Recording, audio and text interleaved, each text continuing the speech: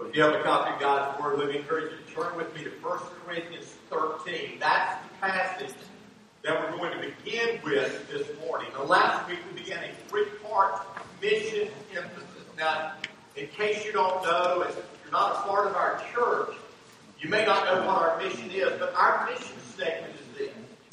It's to make disciples by urging all people to believe in Jesus, belong to His family, and become like Him. That's our mission.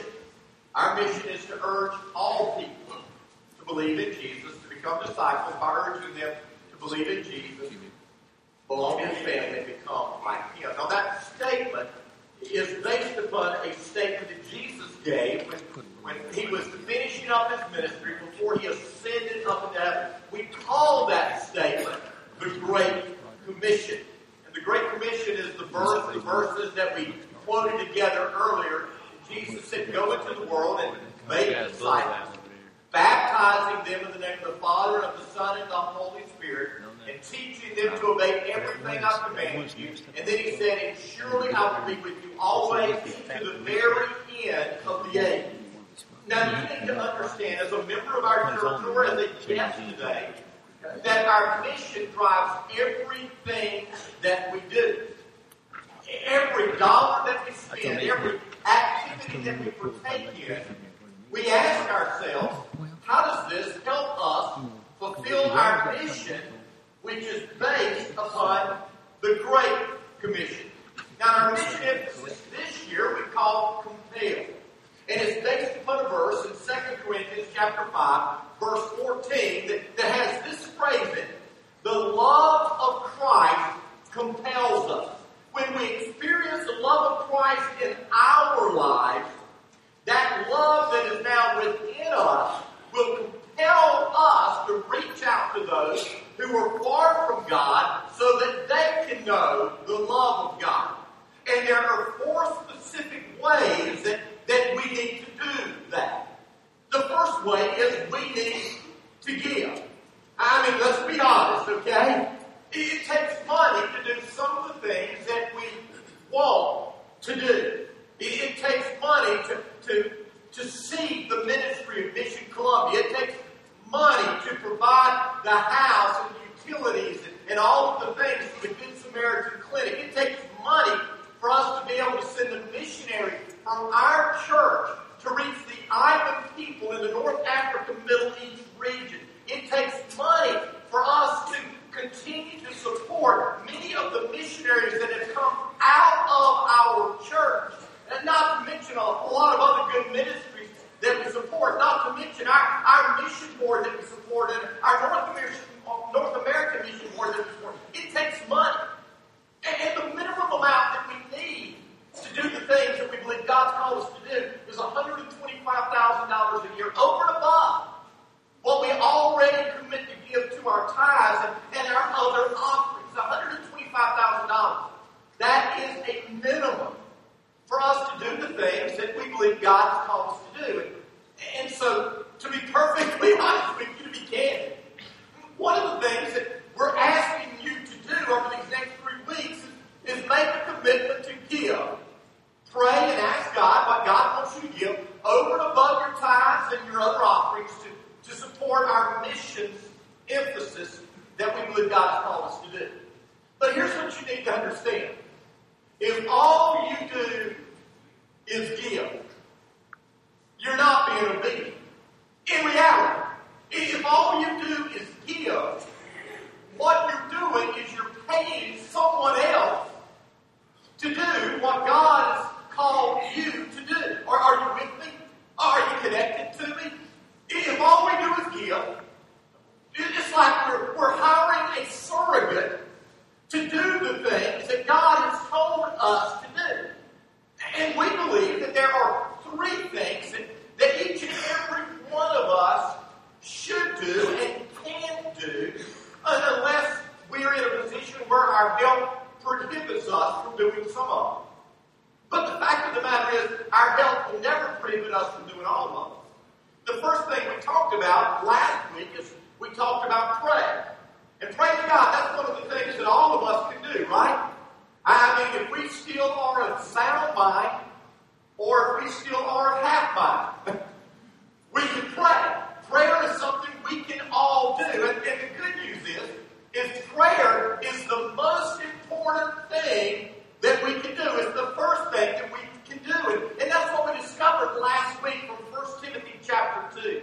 Paul said, I'll urge you, first of all, to pray for everyone.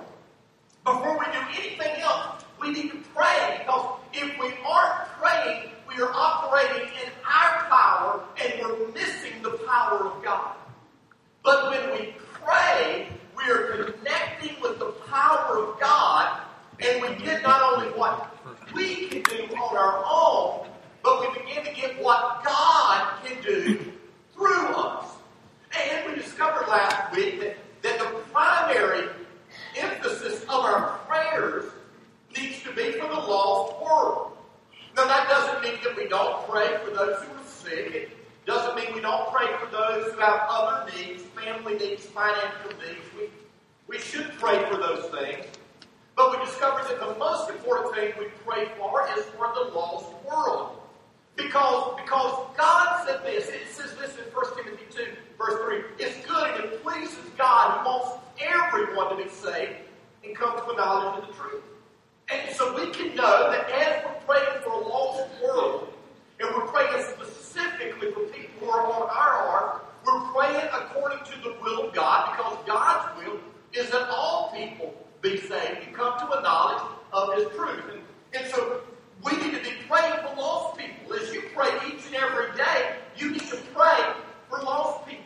You need to join together with a couple of other people and covenant together to pray for lost people. I will encourage you right now, by the end of this series, to make a commitment to join a new ministry that we are starting, where we're going to ask you every day to pray specifically for one ministry evangelistic need.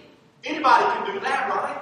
I mean, anybody can pray for one specific thing every day, and we're going to be asking you to do that. And so you pray for the lost, you pray for missionaries, for evangelists, for evangelical churches around the world. We pray that God will open doors of opportunity for us, and so we pray.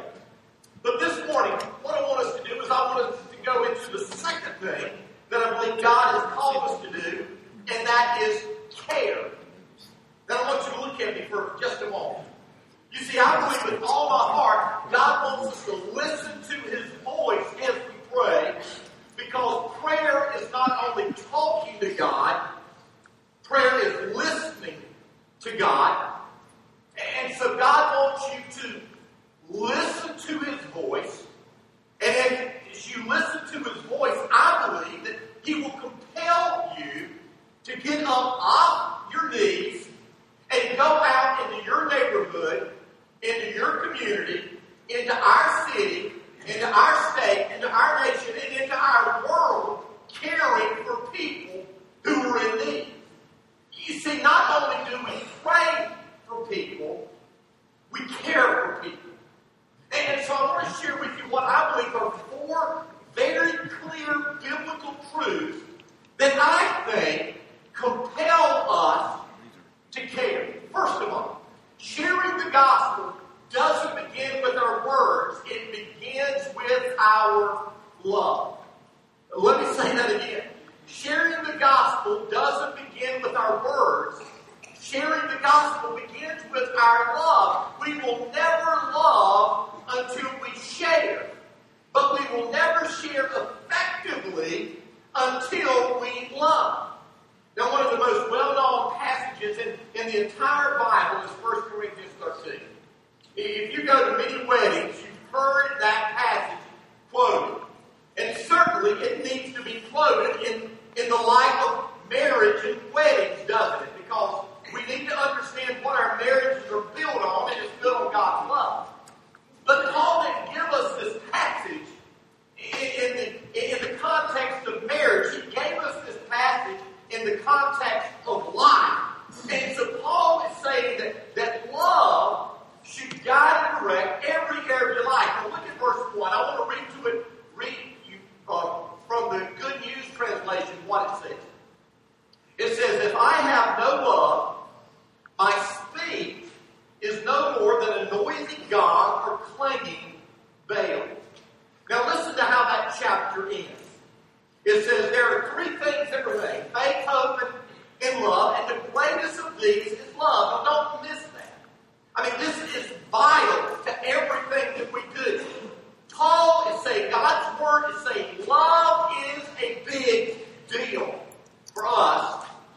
as God's people.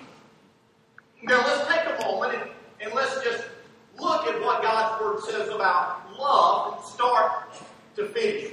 When God set Israel apart and He gave them the law, this is what He said in Leviticus 19, verse 18. He said, "Do not seek revenge or bear a grudge against one of your people, but love your neighbor as yourself. I am the Lord."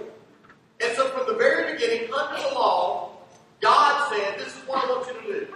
I want you to love your neighbor just like you love yourself. When Jesus was here on planet Earth and He was walking, He was asked one time, what is the greatest commandment of all? And He said, love the Lord your God with all your heart, with all your soul, with all your mind, with all your strength. And then He said, the second is like to the first. Love your neighbor as yourself. And then He said this. He said, all the law and the prophets hang on these two commandments. In other words, what Jesus was saying is, everything that you have read in the Word of God up to now hinges on obeying these two laws. If you love God with all your heart, all your soul, all your mind, all your strength, you love your neighbor as yourself, you will be fulfilling the entire law, all of its parts. Do you get that? I mean, everything else that the Old Testament told us was based upon loving God and loving other people. But Jesus went even further than this. He took the old standard of the law and love and He raised it. He said this in John 13. He said, "A new commandment I give you, love one another as I have loved you." In John 15, He said, "My commandment is this, love each other as I have loved you." Now, under the law, we were told, love others as much as you love yourself. I mean, that's pretty hard in and of itself, isn't it? But Jesus said, I'm changing it up. I'm adding something to it. I'm telling you what the intent has always been. And that is that you love others the way I love. Now think for just a moment. If you know the Bible at all, you know that Jesus loved so much that He did what? He gave His life. And so Jesus is saying, I want you to love other people so much that you're willing to give your life. And He wasn't talking about our family. He wasn't talking about our friends. He wasn't talking about our next door neighbor.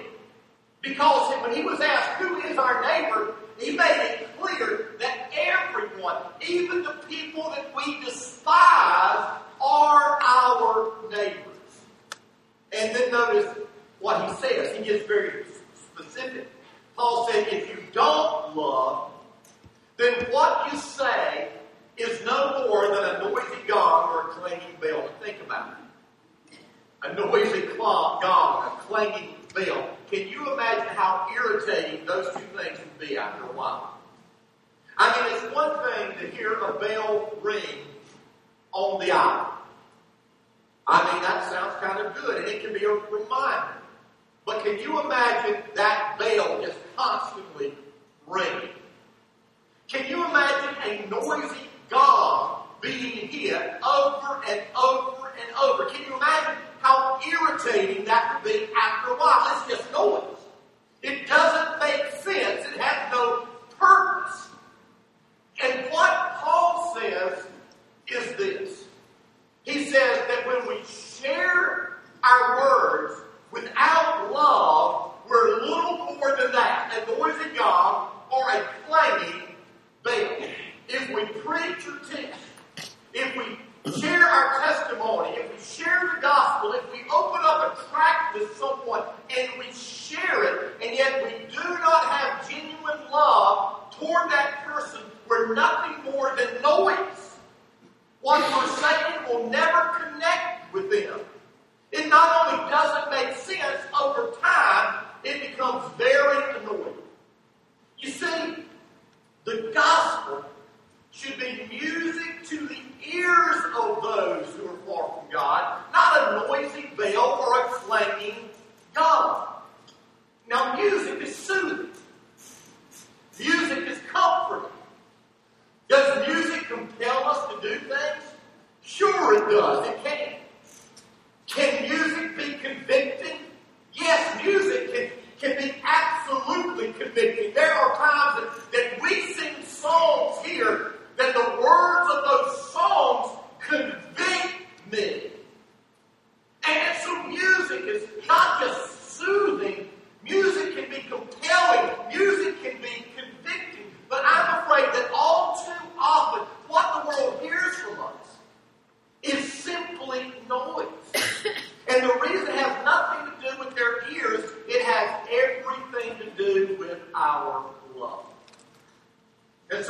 understand the gospel and the mission that we have been given doesn't begin with our words. It begins with our love. But here's the second truth. True love will compel us to action. Turn over to 1 John. It's right toward the end of your Bible. 1 John, 2 John, 3 John, Jude, and Revelation. You can find it there if you go toward the back. 1 John chapter 3, verse 18. I want to read the verse to you in the Living Bible. Listen to what it says. It says, little children, let us stop just saying we love people. Let us really love them. Let us show it by our actions. You see, love isn't just displayed by what we say. The Bible says our love is displayed by what we do. Love isn't just how I feel. Love is how I act. Love is not an emotion. Love is a behavior. Love is a verb. Now don't misunderstand. Feelings are good. But we can't always control our feelings. Would you agree with that? But what we can control is our behavior. I doubt Jesus had warm fuzzies when he was being nailed to a cross, when he was being beaten without mercy, when he was being spit on, when he was being mocked. I doubt Jesus had warm fuzzies toward the people who were doing that to him. And yet he could say, Father, forgive them, or they do not know what they did. You see, I may not be able to control as a human being how I feel, but I certainly can control what I do. C.S. Lewis said this. He said, don't waste your time wondering whether you love your neighbor. Act as if you do. As soon as you do this, you will learn one of the great secrets. When you are behaving as if you love someone, you will presently come to love them. So love is a choice. Love is an action. A well-known Harvard psychologist said this. We are more likely to act ourselves into a feeling than we are to feel ourselves into an action. We're more likely to act ourselves into a feeling. In other words, my feelings will follow my actions than we are to act or to feel our way into an action. You see, care is simply love in action. Someone once said this, you've heard it before, but nobody cares how much you know until they know how much you care. And there's a lot of truth in that, isn't it? No one really cares how much we know. We can share the gospel very eloquently. We can quote the scriptures. We can do all of this, but people really don't care what we know until they know that we really care. We demonstrate our love not by what we say, but what we do. We can gather together on Sunday morning and we can talk about our care for the world without Christ, but if we really care, that love is going to compel us to do something. That love is going to compel us to take action. And so the first truth is this. Our mission doesn't begin with sharing words. Our mission begins with love. The second truth is this. Love, true love, biblical love, is not a feeling, it's not an emotion, it's not simply words. Love is an action. Here's the third truth. Jesus modeled this approach to fulfilling the mission. Now I want you to turn with me to John chapter 9, if you have your Bible. John chapter 9 tells us the story of a man who was blind. He was born blind. And as Jesus and his disciples were walking along, the Bible tells us that his disciples saw the man sitting there, and they asked Jesus why he was blind. They said, Lord, is this man blind because of his sin or his parents' sin? Now, he was born blind, so he hadn't committed any sin yet in the flesh, and so they must have been talking about his sinful nature within that was evidently worse than some other people's sinful nature, or was his parents sinful? You see, that was the mindset that people had in that day. If you were born with some sickness, if you were born with some illness, if you were born with a deformity, a deformity, then it must have been the result of either your sin or your parents' sin. But Jesus spoke to his disciples and he said, neither. But so that God's power could be displayed. So Jesus said this man wasn't born blind because of his sin or anybody else's sin. He was born blind so that God's power could be seen through this man. And so Jesus reached down and he spit on the ground. And I know this sounds kind of weird, it sounds kind of nasty, but he spit on the ground and he made a little mud cake.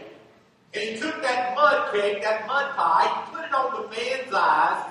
And then he said, I want you to go to the pool of Siloam and I want you to wash off the mud. And the man did. And the man could see. Here was a man who was born blind, and yet now, through these mud cakes and the touch of Jesus, he could see.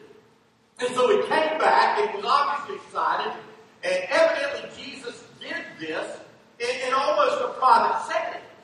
Because as the man came back, people were going, how did this happen? Who did this to you? And he began to tell them about Jesus. This man named Jesus did this too.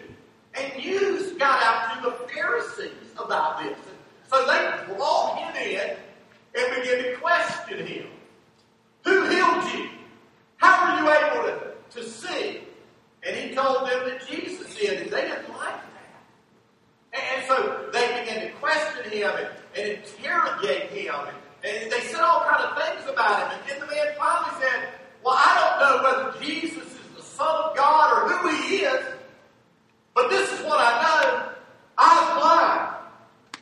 Now I see. Well, this irritated the Pharisees, and you know what they did? They kicked him out of the church. They threw him out of the synagogue.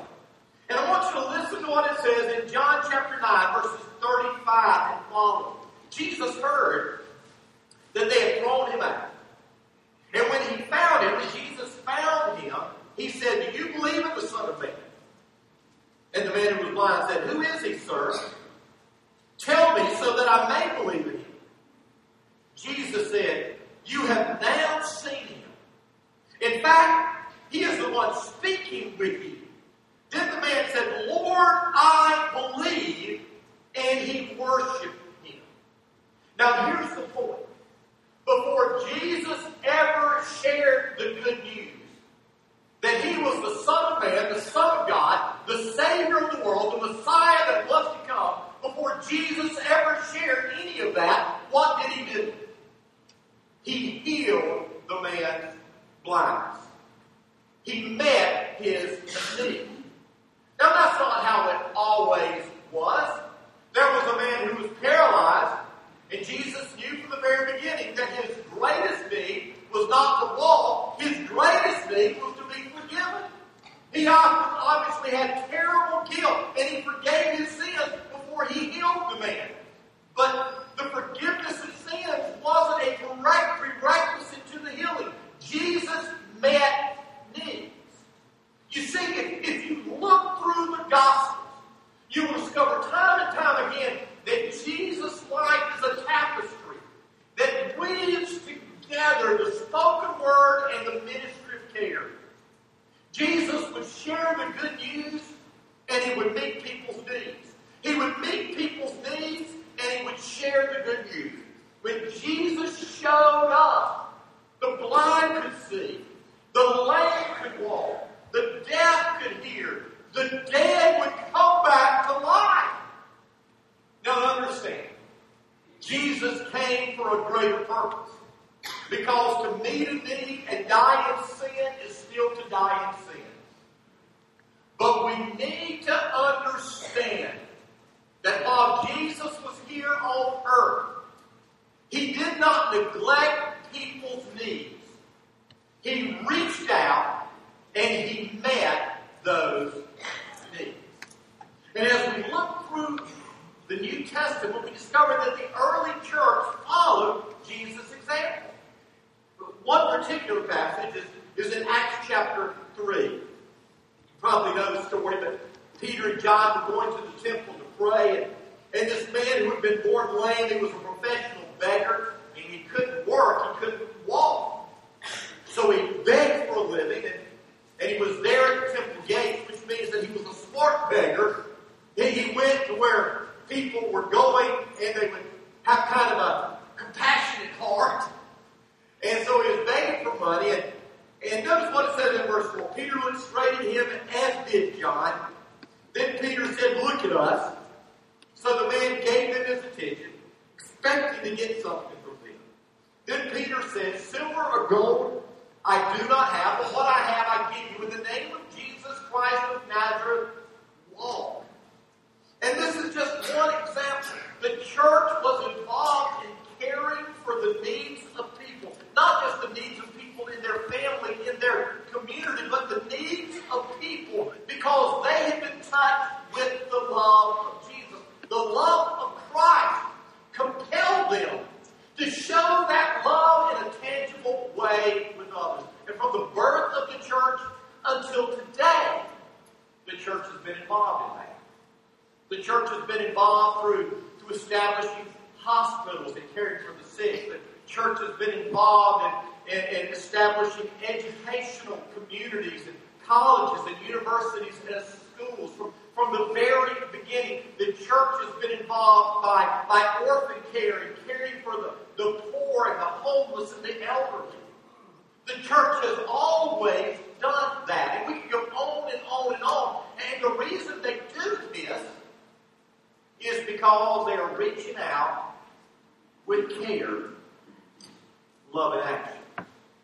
Now, at Northside, it's our desire that we will meet needs in Jesus' name, both individually and corporately. Now, let's talk about corporately for just a moment. What are some of the things that we're doing? I just want to share with you some things we're doing. First of all, we're actively involved in relief work right now. Chris, who is there to my right, raise your hand, Chris. Chris is someone that our church has been involved in helping. When the floods came, his house was devastated, and we reached in there as a body and began to work to help rebuild his house. But what is needed is that care in action, that love in action, allowed us, Steve Allen, to share the gospel with Chris. And as Chris saw love in action, you know what he did? He gave his life to Jesus. And he got saved. Relief work. We are partnering with South Carolina Baptist to help try to rebuild 5,000 homes around South Carolina. That takes manpower, people who are willing to say, I can do that. I can knock out walls. I can put up sheetrock. I can strip out carpet. I can do whatever. You know, I can't do any of that, but doggone it, I can pick up some trash and put it in the dumpster. And we're caring. We're providing relief in Jesus' name. Mission Columbia. Ronnie Bullock helps lead. That ministry every year helps thousands of people. We pay utility bills. We give people emergency places to live. We provide places for them to stay. We provide clothing. We provide food. We provide counseling. And I can point to people who have become a part of our church, who've gone through those baptisms of water, just like Chris, who've been ministered to through Mission Columbia. Daybreak Crisis Pregnancy Center, the Good Samaritan Clinic that we partnered with, that one of our houses that are still there at our old location is housing the Good Samaritan Clinic 2 days a week. That ministry is open, providing free medical care to people that do not have that. Food from the heart. Every year, we partner with Harvest Hope Food Bank and Shandon Baptist Church, and we collect over 100,000 pounds of food for the hungry. And all you have to do there is either come and load food, help us get the food in order, or stand out in front of a grocery store and collect food. And you're helping people in need. Our Thanksgiving baskets It's so neat because one of the people we baptized 3 weeks ago, her first encounter with our church was through the Thanksgiving basket that we delivered to people. And they visited our church. She got saved. Her life has been changed. Operation Christmas Child.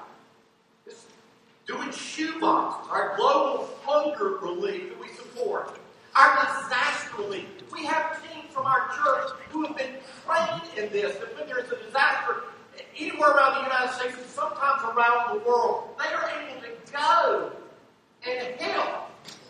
You see, we are providing care in Jesus' name. And that gives us the opportunity. When people say, why are you doing this? And they will ask why. We can say, well, I'm glad you asked. Let me tell you why. But that's what we do corporately. Listen, we want to encourage you to do this individually as a family. We encourage you to adopt your neighborhood. Adopt the houses that are around you. And when one of your neighbors has a need, step in there and meet that need. Provide meals if they're sick. Cut their grass if they can't do it. You say, well, I don't want to do that. Well, maybe, just maybe, therein lies the problem. You say, well, how do I know if there's a need? And I would say your problem is kind of like my problem.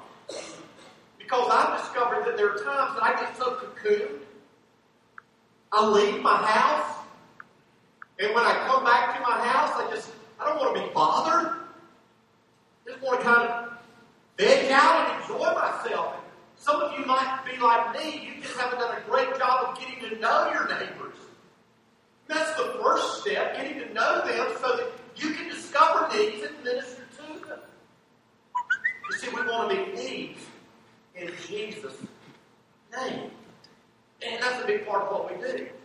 We got to give, because if we don't, then Mission Columbia and all the other things that we do and the ministries that we support and the things that we believe God's laid on our heart to do here locally and all around the world we can't do. So we've got to have those resources. But the fact of the matter is, it's got to move beyond giving. It's got to move to us training. It's got to move to us caring. So let me ask you a question. Has this supernatural love touched your heart? Has this supernatural love changed your heart to the point that you're going, and I want to care? I don't know how. How can I get involved? How can I begin to serve? How can I begin to make a difference? Well, I've shared with you some ways. Steve or I can share with you some other ways. Plenty of ways. The question we have to answer first is, has the love of Christ compelled us to do it? Because if we've experienced it, then there's no way that we can see legitimate needs and not be moved to compassion and moved to action. So have you experienced that love? If you're here and you haven't, then that's the number one thing I want to encourage you to do this morning. To give your heart and life to Jesus. Let His love flood your soul. Because let me tell you, there's nothing greater than knowing the love of God that was revealed in Jesus Christ. It's a life-changing love. Changes everything. And it doesn't mean you'll be perfect. It doesn't mean you won't struggle. It doesn't mean there won't be times that you want to knock someone's head off. It just means that when you want to knock somebody's head off, you'll feel guilty about it. You'll have to repent. Because God's love changes us. Changes us on the inside and changes us on the outside. So if you experience God's love, if you haven't, in just a moment I'm going to lead you in a prayer where you can receive God's love. But my next question is this. If you have experienced it, Are you sharing? Are you giving to the world that love through your care? Are you? How are you? I want you to bow your head, close your eyes. Why you do that? If you're here, you said, I've never received God's love, and I desperately need it. And I know I need His forgiveness, and I need His love in my life. Let me tell you, His love is so great. He gave His one and only Son to pay for your sins so that you can be forgiven, so that you can spend eternity with Him. And all He tells you to do is admit your sin. Place your faith, your trust in Him. Give your life to Him. Trust Him with your life. He will come into your life and change everything. So if you're here and you haven't done that, let me encourage you to pray this prayer right now. Dear Lord, I come to you today. Lord, acknowledging that I'm a sinner. Please forgive me. I don't want to live apart from you anymore. I don't want to live on my own anymore. I need you. Forgive me for my sins. I know you love me. You proved it. You died an agonizing death so I can be forgiven. Fill me with your love. Change my life. Take control. From this moment on, Jesus, I want to live for you. Now, if you're here and you're already a believer, I want to encourage you to pray the rest of this prayer with us. And Lord, I ask you to use me to make a difference in the world. Today, I make the commitment to pray for the lost world. People who are just like I was. Lost in darkness. Forgive me for not praying for the lost. And Lord, today, I make a commitment to care. I pray, Father, that from this moment on, I will begin to put your love into action by the way I serve our hurting world. And I pray this